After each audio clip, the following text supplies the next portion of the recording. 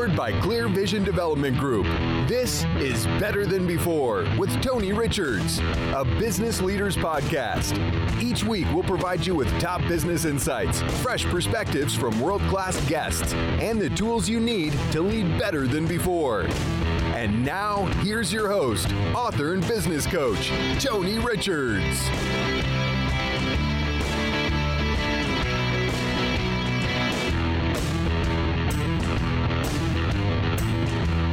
Hi, everyone. Tony Richards here, your executive coach and business coach, and I want to welcome you to today's program. Today's program is brought to you by University Subaru. University Subaru, homegrown and proud of it. I'll be right back on Better Than Before on the C-Suite Radio Network. There's nothing quite like the love of a good dog. At University Subaru, it seems to us they're all good. See special pet-friendly features in the new 2021 Subaru Outback and Forester. It's never been easier to hit the open road with your best friend and to keep them safe with Subaru all-wheel drive. Subaru is dog-tested and dog-approved. Love, it's what makes a Subaru, and a dog. University Subaru, Columbia, homegrown and proud of it. Are you working twice as hard but enjoying fewer rewards? Maybe you're highly accomplished but you just can't seem to break through and make the next big move. Or you run a business that has begun to grow stagnant. It doesn't have to stay that way. Even the best leaders have felt as if their careers were spiraling out of control. But that's when they had to lead and lead big. Tony Richards' new book, The Big Idea, 52 Ways to Be a Better Leader Now, will help launch you forward in leadership. Learn how to take charge and lead yourself, lead others, and lead your company. Purchase online today at Amazon, Barnes & Noble, and our website, clearvisiondevelopment.com.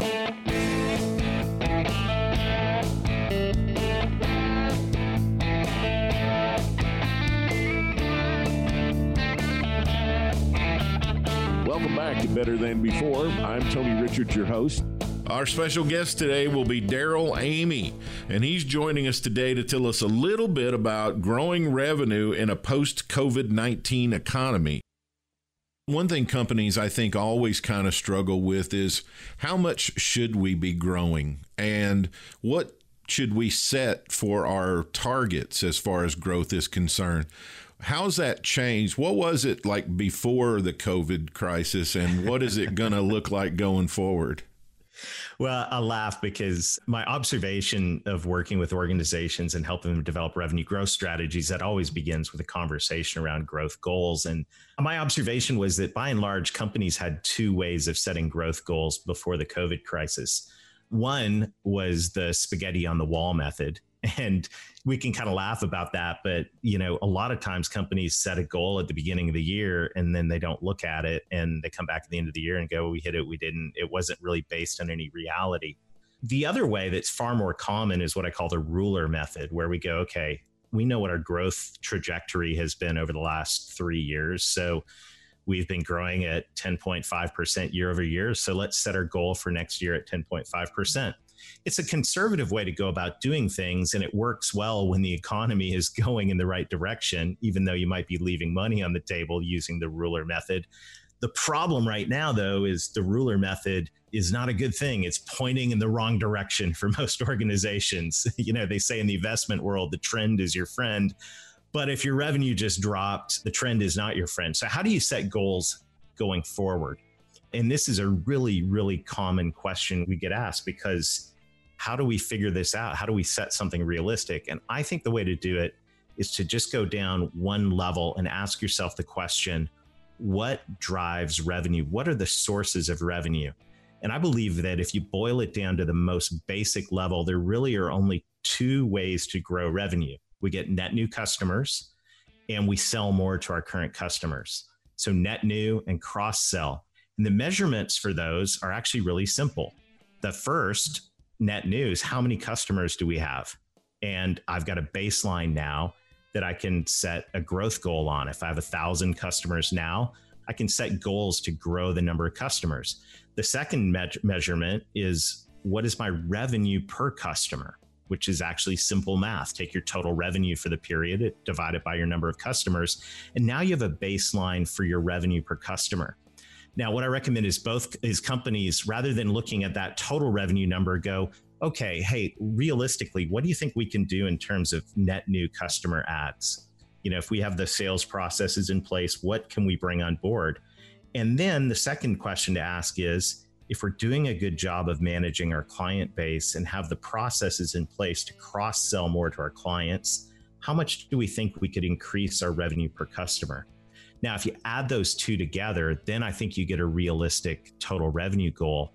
And what I've found, Tony, is if you can show reasonable conservative growth in total number of customers and in revenue per client at the same time, you can grow far quicker than you thought. In fact, if you just pull the spreadsheet out, if you text revenue to 21,000, you can access our toolkit. And the first thing on there is a revenue growth planner that just says, hey, plug in your number of customers and figure out your revenue per customer, and then set a goal of, say, 12% growth in each one of those areas. And you'll see on that spreadsheet, you can double your revenue in just around 36 months. Yeah. But it takes like peeling it down a level and putting it on something you can actually get your arms around, which is how many customers do we have and what's our revenue per customer. Today's guest is Chris Schipferling. He's the managing partner at Global Wired Advisors, where he's also the first point of contact for clients working to sell their online businesses. For the past 7 years, he's focused exclusively on high-level consulting for multi-million-dollar omni-channel, digitally native, and Amazon-based private label and reseller brands. What are some of the things that a business owner needs to do if they're thinking about selling their business? In other words, how do they prepare to put their business on the block? Yeah, great question. So a couple things, one, it's always good to get in touch with us or a firm like ours early. If you're a maturing cash flowing business, you have profitability, you have historical sales data, even if it's just 2 years, but you're seeing great growth and you're seeing very healthy cash flow and very healthy profitability, it's good to get in touch with us. Every business is different. Every business has different DNA. And so from our perspective, we're able to really dig in and dive in. And if there's certain nuances to your company, we're able to give you better, more granular detail.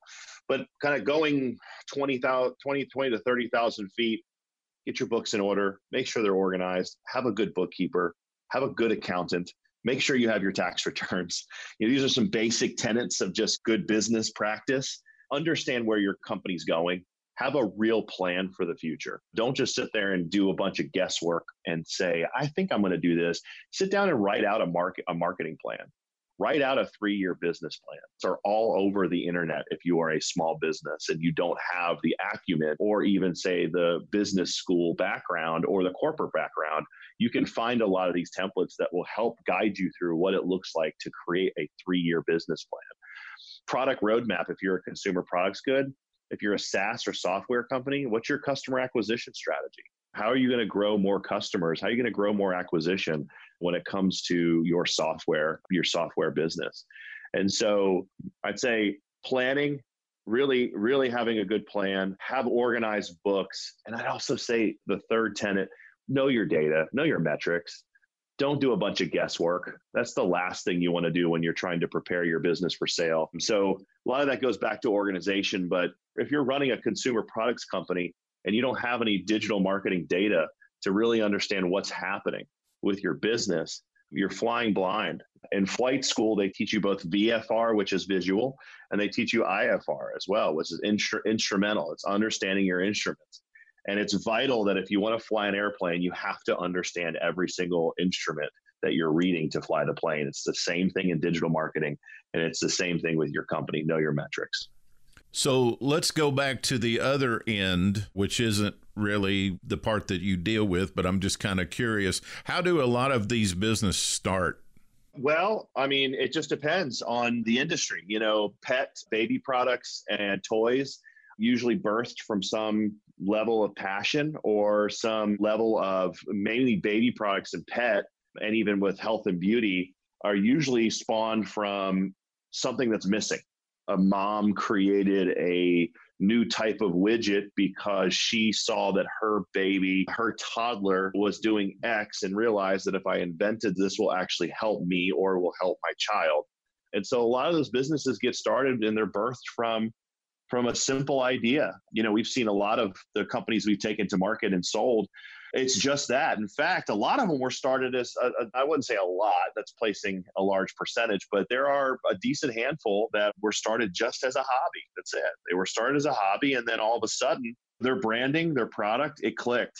And it clicked really well in the marketplace. And so they quickly had to pivot from a hobby to, oh my goodness, I have a real business. Now I have to treat it like a real business. I'm going to be visiting with Giselle Cavari. She is the president and co-founder of InGen Performance Company, and she's an expert on generations in the workforce. Tell us the different generations that we now have cohabitating and working together. So it's really interesting because I've been doing research, as you mentioned, for a number of years. And when I started in this space in 2003, there was really three predominant generations: the traditionalists, the baby boomers, and the Gen Xers. I'm a Gen Xer. And back then, as a Gen Xer, I was one of the younger people, quote unquote, right? One of the younger people that organizations were struggling to understand and to recruit and to manage and to lead. And then millennials joined the workforce. And we used to refer to them as Gen Ys. And then the language changed, so they're the millennials. And now we've got Gen Zs. And this is the youngest generation that's represented in our organization. So lots of workforces today, most of the organizations I work with still have 3 or 4 generations. And in some cases, they will have all 5 generations. The traditionalists are the oldest, and they're 75 to 98. So, I mean, arguably not a lot of them left in the workplace, but they still exist. They're in the boards, they're at senior leadership levels or executives, and then they're also in part-time roles. I mean, I think a lot when you go to the Walmart, that greeter sometimes might be a traditionalist. There are people who have still stayed in the workforce. You've got the baby boomers that are the 56 to 74. Again, lots of them retiring. 9.6 million baby boomers in Canada, but 78 million in the US. So huge group of people. And each year, more of them are moving out of the workforce, and that's making room for younger people. The Gen Xers are sort of sandwiched in between this big boom of baby boomers that happened after the war with the Gen Xers that are between 40 and 55 years old. So right in that mid-career senior leadership roles in many cases, highly influential, but a much, much smaller generation than the baby boomers. And the boomers' kids are the millennials. And they're between 25 and 39. A lot has been written about the millennials. In fact, there's been, unfortunately, a lot of millennial bashing over the last 5-6 years. But this is the generation that's come in and really shake things up. And now we've got the Gen Zs, as I mentioned. So they're 24 years and all the way down to 8 years old. So obviously those 8-year-olds aren't coming in our workplace yet, but those 24-year-olds just graduating from college, coming right into the workforce. And so we have these different generations represented, and we also have these different generational mindsets. Even if someone isn't that age, they might have that mindset. What areas of business are impacted by generational differences? It's really very, very broad. When I started doing this work in 2003, I can be honest, Tony, I really didn't think that this was going to be an issue in 2020. I started the business back then with my former business partner, and we thought, oh, this is going to be kind of fun, and we'll offer up some learning and help people through this. And then everyone will sort it all out. And here we are 17 years later in business. And in some cases, it's just tip of the iceberg because it's impacting everything. So, of course, leadership and the ability for leaders to understand the generations that they're leading and how to engage them. It impacts sales. So how I work with a lot of organizations and sales teams to say, how do you layer on a generational perspective to your sales process and your communication? So what are the customer service techniques? It's very different. If you're trying to sell to my mother, who's, almost in her late 70s and almost early 80s, that's going to be very different than trying to sell to my niece, who's 15. Actually, well, she's not 15 yet. But this adjustment to the sales and service piece is important. It's impacting recruiting and retention and talent management, all the HR practices, policies and programs around flexible work arrangements, reward recognition, performance management, all those things. And then, of course, it's impacting the ability to onboard new hires and to work with the millennials and the Gen Zs themselves to set them up for success. How do we bring them into an organization, make them aware of those other generational mindsets so that they can successfully navigate in the organization and integrate into their team. So we're finding it across the board. And that's, I find, what most exciting and most interesting about this work is all those different areas. Team collaboration. So how do the teams work well together? How do they understand their differences? And how do they strengthen their communication and their ability to manage and handle conflict? I will have your business and leadership lesson coming up next on Better Than Before. There's nothing quite like the love of a good dog. At University Subaru, it seems to us they're all good. See special pet-friendly features in the new 2021 Subaru Outback and Forester. It's never been easier to hit the open road with your best friend and to keep them safe with Subaru all-wheel drive. Subaru is dog-tested and dog-approved. Love, it's what makes a Subaru a Subaru. And a dog. University Subaru, Columbia, homegrown and proud of it. Receive weekly coaching tips from Tony Richards delivered straight to your inbox. Whether you're a CEO or an entrepreneur, Tony can help you reach your goals and give you a competitive edge within your industry. Tony's Monday morning coaching memo covers topics ranging from leadership development to teamwork to company culture and more. Text the word leadership to 38470 to sign up for Tony's Monday morning coaching memo, or sign up online at clearvisiondevelopment.com.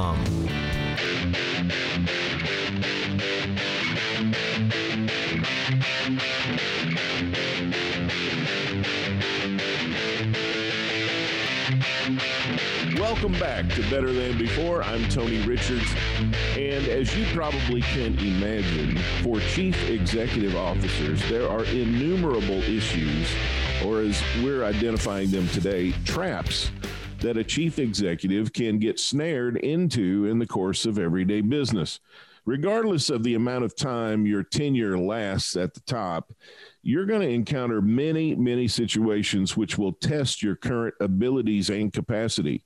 Today, I'm going to just discuss 3 areas that can present traps which are of a cognitive nature. Hopefully, with these thoughts in mind, you can practice and develop yourself in some of these areas. And of course, I'm always available to discuss these and other situations you feel may be affecting your performance or even hindering it.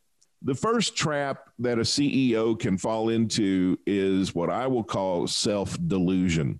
Now, this is such a massive topic in regard to people in important positions that it should be its whole entire subject. And we shall do that coming up at some point in the future. But just for now, let's say that it entails not seeing things as clearly as maybe you should be. And there is a double-edged sword to deal with in this case. If you see things better than they are, you may be often disappointed as reality begins to pound away at you over the course of times, because if you see things worse than they are, you may get hopeless and have your faith sucked right out of you. And for CEOs and other high-level executives, this often plays out in taking things at face value, primarily with direct reports. If they tell you things are good or the situation is normal and you just accept that without being curious or doing any verification, then you can often get some very bad surprises. Maybe even on some level, you suspect things are not quite as good as they are reporting, but it's just easier to take their word for it. You don't ask questions or probe, and you don't talk to any people in their division of the organization. You don't make any on-site visits. And this can also happen with your own leadership. You've been doing things the same way for quite a while, and your results are acceptable or maybe even slightly exceeding expectations. So you're pretty content to maintain the status quo, and your blind spots do not afford you the opportunity to see what is bubbling just below the surface with your team or even with yourself. Just keep in the back of your mind and know that your singular viewpoint is often unreliable, and it's never a bad idea to have an objective third party helping you look for things that maybe you're just not seeing. Number 2 trap, getting too excited about an outside opportunity. Market opportunities are exciting. They're very exciting. We're always at the top of the mast of our ships with our telescopes out, looking out for those wonderful sightings, which can mean future success. An especially dangerous place to be is when we've been on a long winning streak and everything we've ventured into so far has turned into gold for our organizations. And we fall victims to this trap because the real value of many things is not certain. There are so many variables to come into play. And another complication that involves is plenty of other competitors are also looking for these same opportunities. And the more interested parties there are, the greater the likelihood of a gold rush toward those opportunities. Everybody wants to get this particular opportunity or deal, so it turns very competitive. And before long, you're fighting over a moldy old turkey leg that immediately looked like a delicious meal. So we always want to outdo our competition. We always want to beat our competitors. We don't want to get beat on a possible opportunity. And this occurs even when the winner will likely to lose money. But at least we were the first ones to lose money, right? Madness, for sure. Perhaps you've heard the old question, what would you pay for a $100 bill? Imagine you and an opponent are invited to take part in an auction for the $100 bill. Whoever makes the highest offer gets the $100 bill. And when this happens, both bidders have to pay their final offer. How high would you go? And when you consider the deal, you think it makes sense to offer to pay $20, $30, or even $40. Your opponent does the same, and then $99 seems like it would work. Your competitor offers $100. And if this deal closes, they will come away breaking even and you'll pay $99. So you keep bidding at $110. You have a guaranteed loss of $10, but your opponent will have to pay $109. So not wanting to lose, you keep bidding. When will you stop the madness? When will they stop the madness? Try this out with your friends and see what happens. Often the fear of losing out on something, especially if we're perceiving it as a great opportunity, is just too powerful to resist. And if you don't want to lose money at an auction, it's best not to even go. Trap number 3, being too insulated. When you're the CEO or another high-level executive position, you're constantly battling the issue of time. There doesn't seem to be enough of it, and so what do? We become protective of it and consequently of ourselves too, and this can lead to an illusion of attention. This means that we're confident in the fact that we're on top of everything that takes place in front of us, and the reality is we only see what we're focusing on. This is a problem because of our previous decision to be protective of our time. So unexpected and often unnoticed items, some minuscule but very vital, can pass before our area of accountability and we never, ever notice the occurrence. They may be of the utmost importance and urgency and they really need to be addressed by us, but nobody knows about it. Whatever we fail to notice may go and remain unheeded. We must be careful to embrace the thought that if anything is urgent or important, we will notice it. We will take heed of it. Some of these elephants in the room stomp around us in the room every single day, and we hardly even point at them. So you got to confront all possible and seemingly impossible scenarios. Expect the unexpected as best you can. Plan for the likely, plan for the unlikely. There is a great benefit to thinking enough that even the slightest chance scenario could happen. What is lurking behind the burning issues? Keep in mind, just because you're a high-ranking executive does not mean you're all-knowing and you're all-seeing. It only means you're susceptible to these traps. They are common to all humans, no matter the position and no matter the title. Pay attention to silence as much as a terrible squeaking wheel. Check the edges, not just the center. Think the unthinkable and stay out of these 3 costly traps.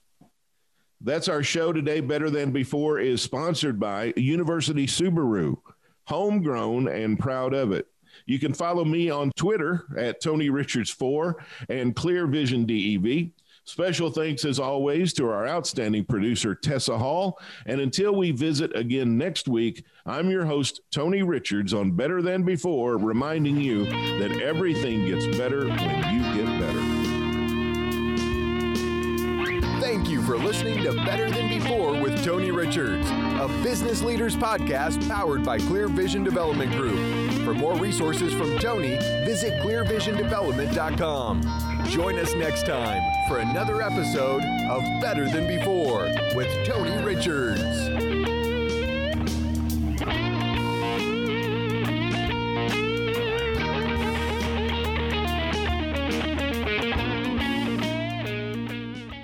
This podcast is a part of the C-Suite Radio Network. For more top business podcasts, visit c-suiteradio.com. This podcast is a part of the C-Suite Radio Network. For more top business podcasts, visit c-suiteradio.com.